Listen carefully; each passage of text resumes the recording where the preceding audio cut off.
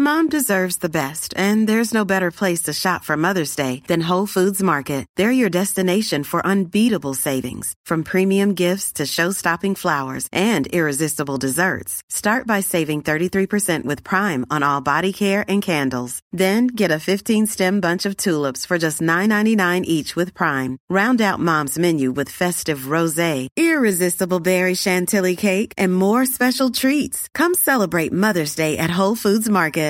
Quality sleep is essential. That's why the Sleep Number Smart Bed is designed for your ever-evolving sleep needs. Need a bed that's firmer or softer on either side? Helps you sleep at a comfortable temperature? Sleep Number Smart Beds let you individualize your comfort, so you sleep better together. J.D. Power ranks Sleep Number number 1 in customer satisfaction with mattresses purchased in-store. And now, save 40% on the Sleep Number Limited Edition Smart Bed for a limited time. For J.D. Power 2023 award information, visit jdpower.com/awards. Only at Sleep Number stores or sleepnumber.com.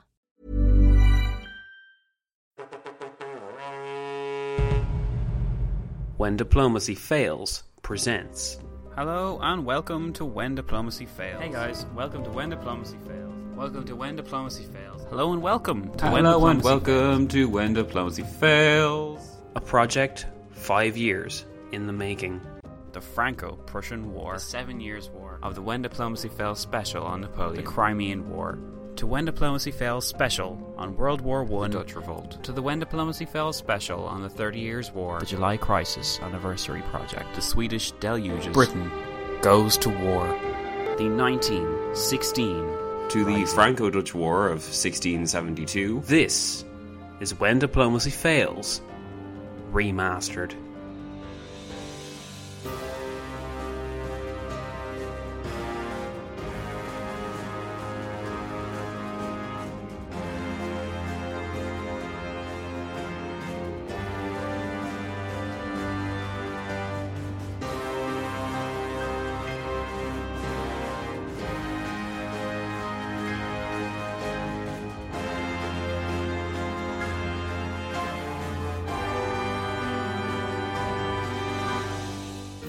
This is the second part of When Diplomacy Fails Remastered look at the Boxer Rebellion, which was originally aired as one episode on the 30th of September 2012.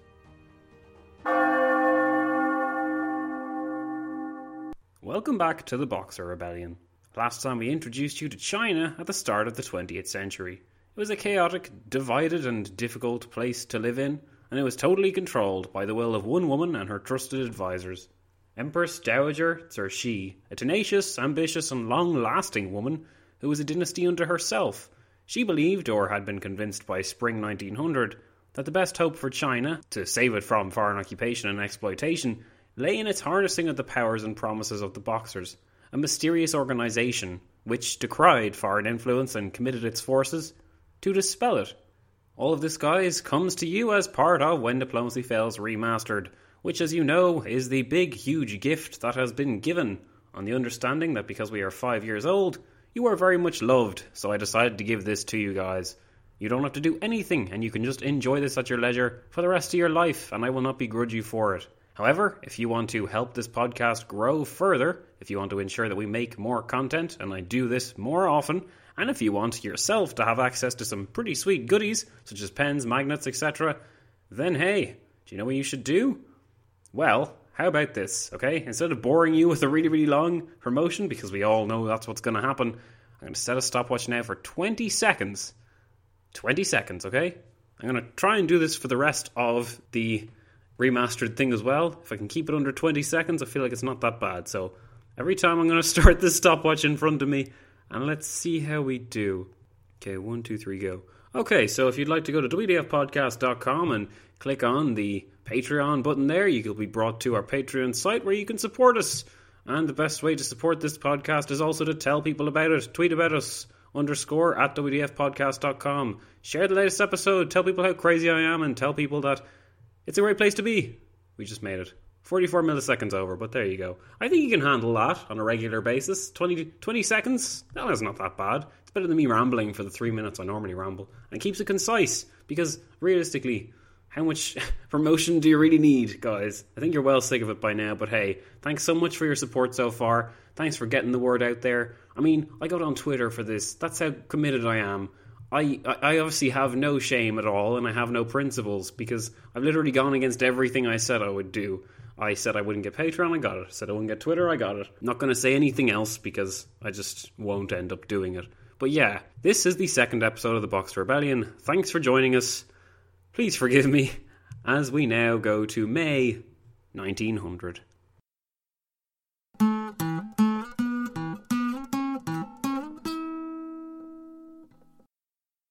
Mercy will not be shown, prisoners will not be taken, just as 1,000 years ago the Huns under Attila won a reputation of might that lives on in legends. So may the name of Germany and China, such that no Chinese will ever again dare so much as to look askance at a German. Kaiser Wilhelm II of Germany bids farewell to the German contingent of the Eight-Power Alliance, July 1900. By early May 1900, after weeks of passing decrees aimed at making the activities of the Boxers easier to carry out, the court tried to pass another decree. This latest decree stated that the Boxers were to become their own individual militia and a kind of army unto themselves. It made official what the likes of Sir Shi and others understood to be the de facto state of affairs in China already, but to many officials in China this proved a step too far. Many would make their pacific voices heard around this time. Men such as Prince Qing, who were now the Prime Minister of the Imperial Cabinet, and Yang Shikai, the new governor of the now thoroughly chaotic Shantung province. Both men would play a vital role in the months to come, and their contribution is often eclipsed by the so-called bad guys in this case, so for the sake of fairness, try and keep them in mind, as I'll be alluding to them again soon. With the attempts to bring the legislation of the Boxers out into the open failing, the Chinese court tried a new tactic. Those that had been such emphatic original supporters of the Boxers now doubled down in the spreading of their message, and by doing so they reinforced the tales regarding the power, both spiritual and practical, that the Boxers held, and over the following days in May 1900 this had the effect of pulling the Empress even closer to their cause. The resulting increase in tensions between foreigner and Chinese alike did not go unnoticed by the foreign dignitaries, as they appealed to the Chinese court to be allowed to land some foreign troops to protect their legations. Emmanuel Xu, in his book The Rise of Modern China, sets the scene when he writes, on the 28th of May 1900, the rise in anti-foreign sentiments alerted the foreign diplomats in Beijing to the precautionary measure of calling in the legation guards from the ships off Tientsin harbour. First disapproving, then reluctantly assenting to the move, the Chinese government tried to limit the number of such guards to 30 per legation. However, the first detachment that arrived in Beijing on the 1st of June and on the 3rd consisted of 75 Russian, British and French, 50 Americans, 40 Italians and 25 Japanese. The court was now determined to pursue at least some kind of conclusion with the foreign nations, though it was naively hoped that having seen the resistance to their occupation and influence, the foreign powers would leave China to its own affairs. Though the Boxers trumpeted war with the foreign powers on a daily basis, few in the Chinese court believed it would go that far, and they only tolerated the Boxers' calls as a way to hopefully scare away the foreigners. But the representatives of Britain, Russia, France, Japan, Austria, Germany, America and Italy were not going to be scared away. They were just as determined to stay in China as the Chinese were to make them leave China. While the foreign troops had been landed, though, the court had issued a new decree, and this one was the most explicit of all. It stated quite plainly that the Boxers, wherever they were found, were not to be harassed or arrested by any Chinese officials. The ambiguity of such a decree on the one hand, i.e. when it is or isn't okay to arrest a Boxer, contrasted sharply with the clarity of the order on the other hand, i.e. the Chinese court was openly admitting that the Boxers possessed some good qualities, a position which put them ferociously at odds with the foreign powers stationed in Beijing. With the apparent encouragement coming from the Chinese court of all places, the Boxers got more daring. They cut the railway between Beijing and Tientsin on the 3rd of June, isolating those foreign legations in the capital, causing the situation to spiral into a dangerous direction in the process. The British diplomat in the region called for Admiral Seymour, commander of the Chinese fleet, to aid them by landing an army that would protect the legation, where many of the foreign nationals had decided to retreat. An international force of 2,100 men was landed and left Tientsin by train on the morning of the 10th of June. It didn't take long for them to run into the Boxers at a town called Langfang, once the Boxers had blocked the track. This, of course, slowed the foreign troops down, but meanwhile events were taking a turn for the worst in Beijing. A day after the troops had landed and got into difficulty, the Chancellor of the Japanese legation, Sugiyama, was killed by the reactionary Muslim general Tung Fu-xiang, who had thrown his lot in with the Boxers. Emmanuel Xu described the scene when he wrote, Sugiyama was killed by the Muslim general Tung Fu-xiang, who earlier had boasted to the Empress that he possessed no ability other than killing foreigners. The war dogs had been unleashed and would now, uncontrolled, went ravening and slavering across northern China. Even by this late stage, when it seemed clear where the Chinese court stood vis-à-vis the Boxers, the majority of the Chinese governors and generals in the north had been fighting a protracted war against the Boxers, refusing to believe the reports that the Empress approved of the Boxers' violence, since they remembered her court's indifference to the movements the year before. But the situation in the Empress's court had changed dramatically since 1899. Now she was utterly convinced as to the Boxers' powers, and those conservative ministers that had surrounded themselves with like-minded individuals began to actively encourage them. The Boxers officially had now gained the support of the Chinese court, mostly due to the sizable influence of Cixi, but the rest of China and most of the northern provinces contained governors that were less than willing to risk their lives. The Chinese government had refused to accept blame for the death of the Japanese minister Sugiyama, choosing instead to blame his death on bandits. In support of this stance, the court issued another decree on the 13th of June stating that since the embassies had been adequately protected by the legation guards in Beijing, there was no need for more foreign troops to be sent in. That same day, the German minister of the legation claimed to have spotted a Boxer dressed in all his finery within the legation quarter. He was brutally murdered, and when word spread of this, the Boxers outside the legation became enraged. Already having established a significant presence the days before in Beijing, and unmolested of course by the court, the Boxers threw themselves into the task of destroying everything that looked remotely foreign. Christians, churches, English or European language books, shops that sold foreign goods, any unfortunate Westerners were all annihilated by a relentless wave of Boxer vengeance. Almost 100 years of oppression, frustration and shame exploded that day, and it only stopped when the Boxers and their supporters reached the high walls of the legation quarter. By now, the British, Russian, French, Austrian, Italian, American, German and Japanese nationals had barricaded themselves behind the wall of the legation quarter, in what remained the only safe place for a foreigner to be in the entire city. The expedition, which had run into difficulty along the railroad to Beijing, don't forget, had decided on the 16th of June to retreat back into Tientsin, meaning that the soldiers in the region were now completely alone. On that day, the first of 4 imperial councils was called between the Chinese government with the aim of deciding on war or peace with the foreigners. It was on that day that one Chinese official, a director of the Court of Sacrificial Worship, which sounds like an interesting department in of itself, made the point that the Boxers' supernatural abilities were completely false and pointed out the futility of opening hostilities against the foreign nations. The Empress was having none of it though, and she now perhaps realised that she'd come too far to go back now. She cut him short with the response, "Perhaps their magic is not to be relied upon, but can we not rely on the hearts and minds of the people? Today China is extremely weak. We have only the people's hearts and minds to depend upon. If we cast them aside and lose the people's hearts, what can we use to sustain the country?" The meeting was relatively inconclusive, although a decree was issued to recruit the young and strong into the army. By now the line between who was a Boxer and who was a soldier was deliberately blurred, so as to merge the two bodies into a single and manageable force. While the foreign legations held on within their walls, the court called their second imperial council the next day on the 17th of June, which merely served as a warning to the delegations to leave or suffer the consequences.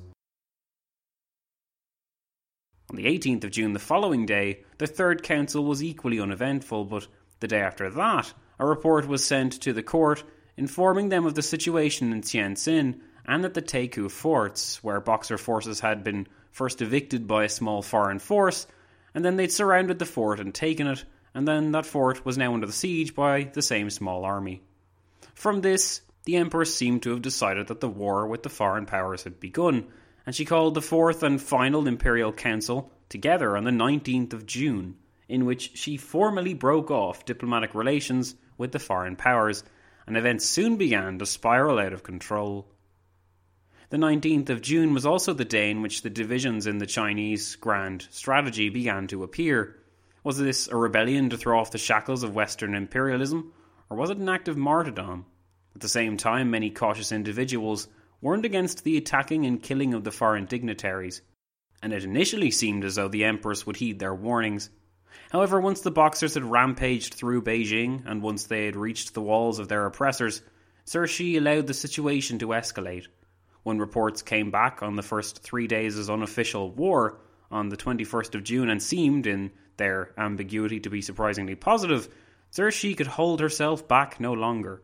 She summoned the court that evening and formally declared war on what had now become the Eight-Nation Alliance, saying, "Now they have started the aggression and the extinction of our nation is imminent. If we just fold our arms and yield to them, I would have no face to see our ancestors after death. If we must perish, why not fight to the death?" These were the words of the Empress to the Grand Council that day. Millions of Chinese, she believed, would come to the aid of their beloved country and expel the foreign nations once and for all. As an interesting anecdote, and to parallel the situation which went down in China in 1900, it pays to examine other examples of movements like the Boxers in occupied countries to see what we can learn from them. Case in point, the Ghost Dance movement. This was established by American Indians on the other side of the world, and was no doubt completely out of the orbit of the Boxers, but like the Boxers, it represented a desperate attempt by the Indians to claw back their lives from the Western white influence. Mother's Day is around the corner. Find the perfect gift for the mom in your life with a stunning piece of jewelry from Blue Nile. From timeless pearls to dazzling gemstones, Blue Nile has something she'll adore. Need it fast? Most items can ship overnight. Plus, enjoy guaranteed free shipping and returns. Don't miss our special Mother's Day deals. Save big on the season's most beautiful trends. For a limited time, get up to 50% off by going to BlueNile.com.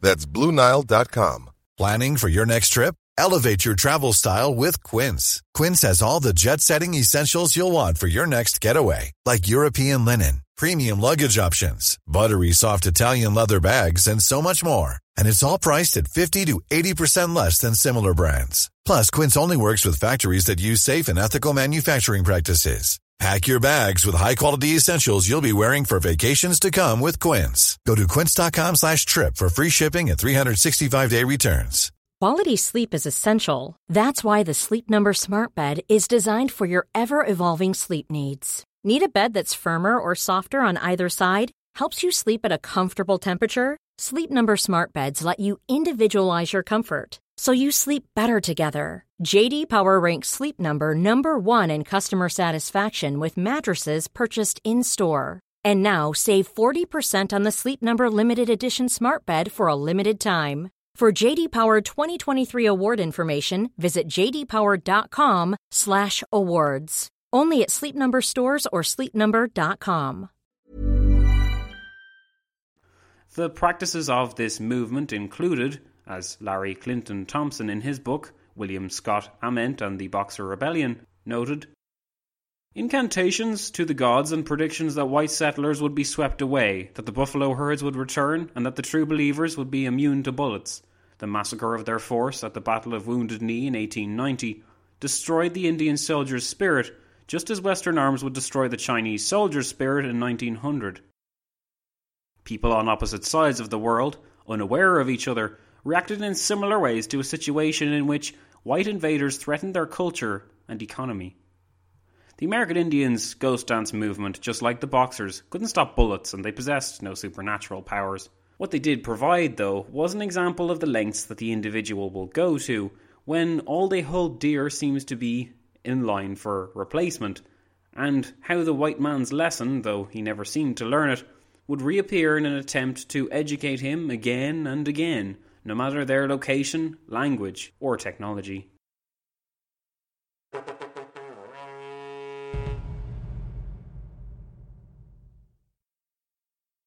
When the legations are taken, the barbarians will have no roots. The country will then have peace. These were the words of the Grand Secretary and a major influence on Sir Shi's decisions, which would become crucial over the coming months. The unity which was professed by the Chinese court never materialised once it was discovered that war had been declared. Southern China, for instance, they barely factored into the coming war, and the court seemed oblivious to the extent that it had alienated the less anti-foreign people in China who made up the majority in the south. Those governors who received word of the declaration of war in the southern provinces would ignore completely the Empress's calls for contribution to the war, and many didn't believe in the cause of the Boxers either, the anti-foreign sentiments of the court or the authority of the Empress, full stop, and would later claim to be acting in the interests of the Emperor Wang Shu, who had been made practically irrelevant by the Empress's monopoly on power. This raises an issue which I aim to cover later, but will at least briefly mention it here. The name of this conflict, the Boxer Rebellion, is highly misleading, and I would argue completely wrong. The first part, Boxer, is of course correct, but as we'll see, it was more a war than a rebellion, as the term rebellion implies that the Boxers wanted to overthrow the dynasty when they wanted no such thing. For the sake of clarity, though, I'm not going to start suddenly calling this a new name and be really awkward about it. Just remember that this rebellion was not a rebellion.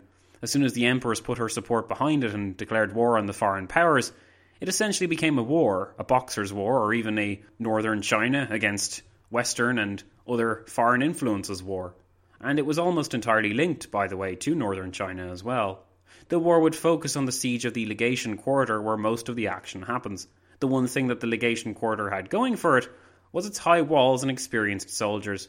In time, the place became crammed with 3,000 Chinese Christians, as well as about 1,000 foreign soldiers and civilians, including diplomats and women and children. Emmanuel Shu explains the reasoning behind the besieging of the legation, when before the Empress had cautiously advised against such moves. He said, "They saw the destruction of the legations as a way to vent their wrath on the barbarians, to rid the capital of the foreign menace, to kill evidence of the court's sponsorship of the Boxers, and to stimulate general patriotism among the people." The legations were thoroughly under siege during this time, and the Boxers' presence began to evoke a sense of dread within the civilians and soldiers alike, who all fought desperately, some of them hopelessly, to repel the Chinese invaders.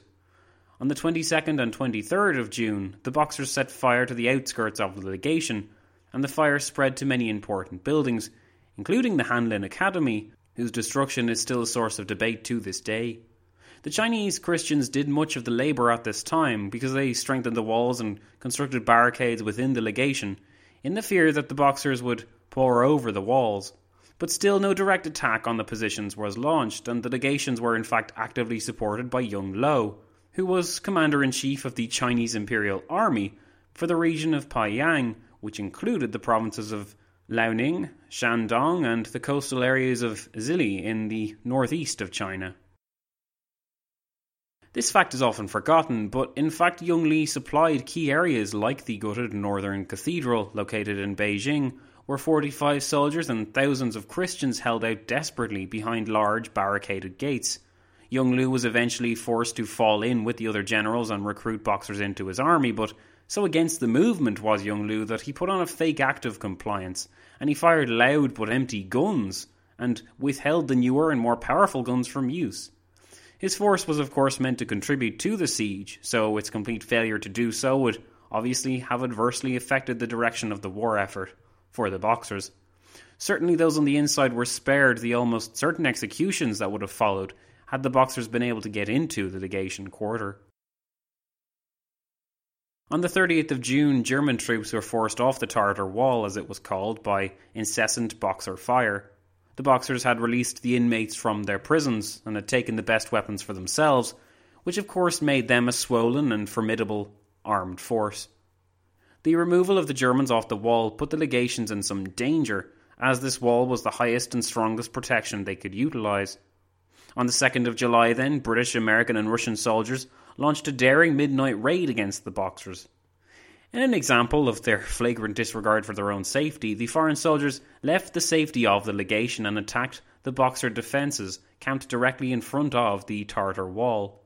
It was almost a sure thing that the next day the Boxers would have utilised their tactical advantage and scaled the Tartar wall in large numbers. They would have overwhelmed the legation and begun the massacre. As a resident captain at the time explained, it would have been easy, by a strong, swift movement on the part of the numerous Chinese troops, to have annihilated the whole body of foreigners in an hour. The Boxers were pushed back by the daring raid, though, and the Tartar wall was secured for the remainder of the siege. Sniper fire did take its toll, though, and on the 13th of July, which came to be known by Sir Claude MacDonald, who was there at the time, as the most harassing day of the siege, saw the Italians and Japanese pushed back from their positions to their last defensive line, while the Chinese detonated a mine under the French legation, a move which pushed the French and Austrians out. Low on food and ammunition, the situation began to look hopeless for the foreigners, until American Minister Edwin Conger established contact with the Chinese on the 17th of July. Upon doing so, he was able to get the Chinese to agree to an armistice within Beijing, and the legation was given a chance to regroup, by now having lost 40% of their soldiers to the enemy, disease, or their wounds. The rebellion was by no means over. In fact, the most crucial part of it was just beginning. On the 14th of July, foreign troops had taken Tientsin and were threatening to move on Beijing. The reality was that the Eight-Nation Alliance would need more time to collect their forces together before marching on the capital, but those in command of the Boxer armies didn't know that yet. And at the time, the 13 southern governors in China urged the court to act now and suppress the Boxers, sending a letter of apology to the Germans before it was too late as well. For a few moments, in her hesitation, it seemed as though the Empress had softened. Numerous diplomats were asked into China, and a sort of diplomatic camp was established in Tientsin. The Chinese Foreign Ministry agreed to protect these diplomats for the duration of their stay, and they also urged those within the legation quarter in Beijing to come out and go to Tientsin. But those in the legation quarter stayed where they were, with one of its residents asking, why, if the Chinese government cannot ensure the protection of the foreign envoys in Beijing, do they feel confident in their power to do so outside the city, on the way to Tientsin? It was a good question, but the legation were sent signs of Chinese cooperation over the following days. For example, cartloads of supplies were sent to relieve their nagging food shortages on the 20th and 26th of July, while hostilities against the legation were called off on the 14th and 26th of that month as well. This period of goodwill ended with the arrival of Li Ping-heng, though, in Beijing on the 26th, as he began to impress upon the court the need to resume the war so as to negotiate better post-war terms.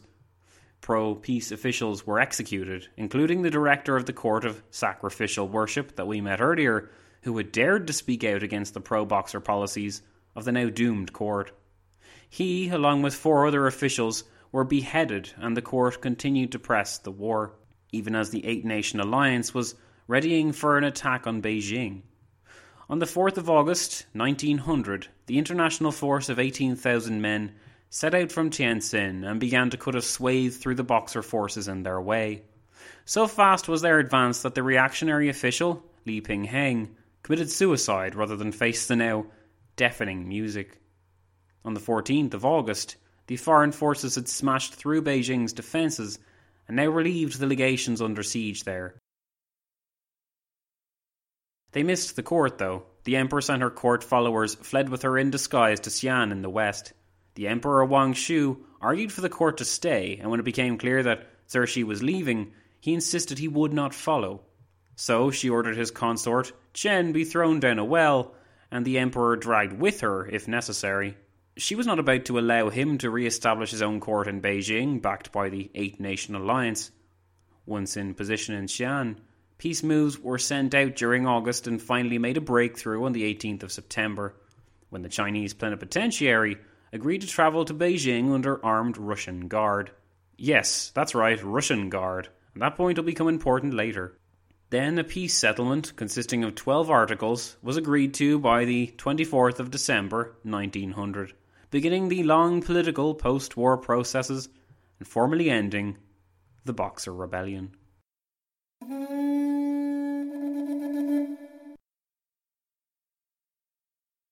It It has to be emphasised that foreign soldiers acted horrendously once they reached Beijing.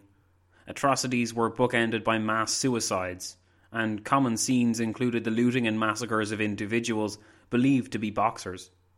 A foreign journalist, George Lynch, perhaps put it best when he said, "There are things I must not write that may not be printed in England, which would seem to show that the Western civilization of ours is merely a veneer over savagery."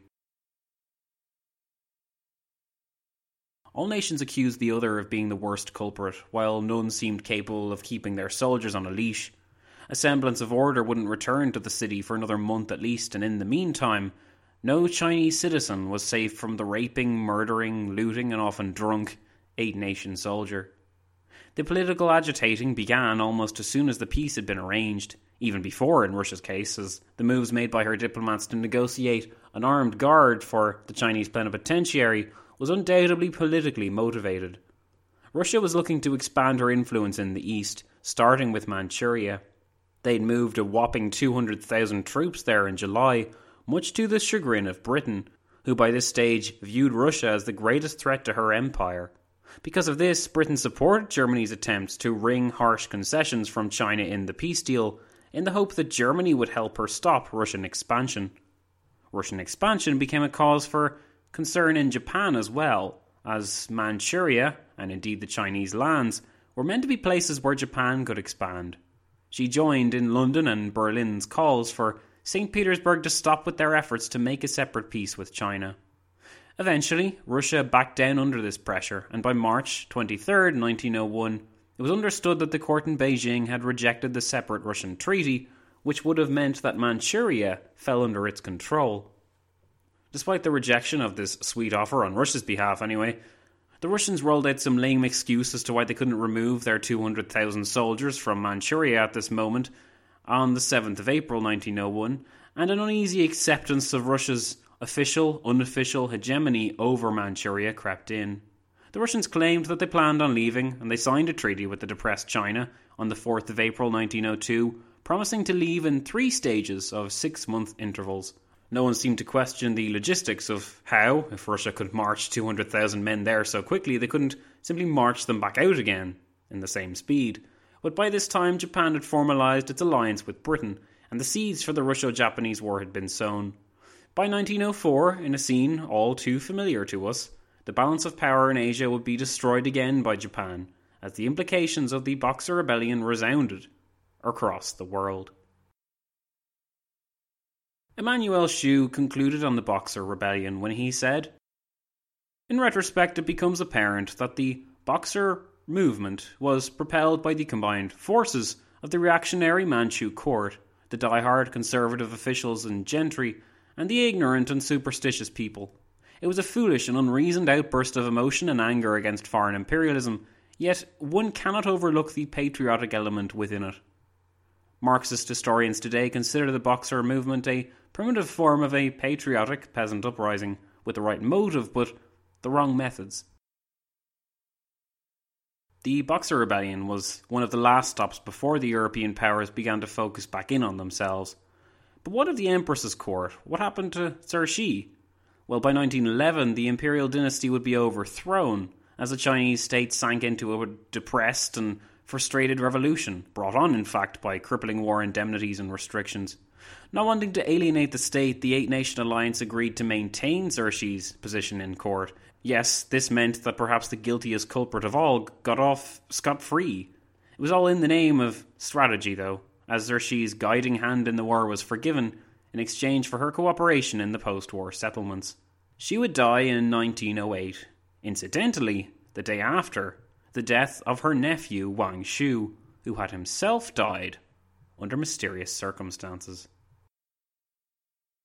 So that's the end of the Boxer Rebellion remastered series. Guys, I hope you've enjoyed it. My name is Zach. You've been listening to When Diplomacy Fails Remastered, obviously. If you want to find out different... Well, no, not bothered. Thanks for listening, guys. Okay, have a great day, and I'll be seeing you soon.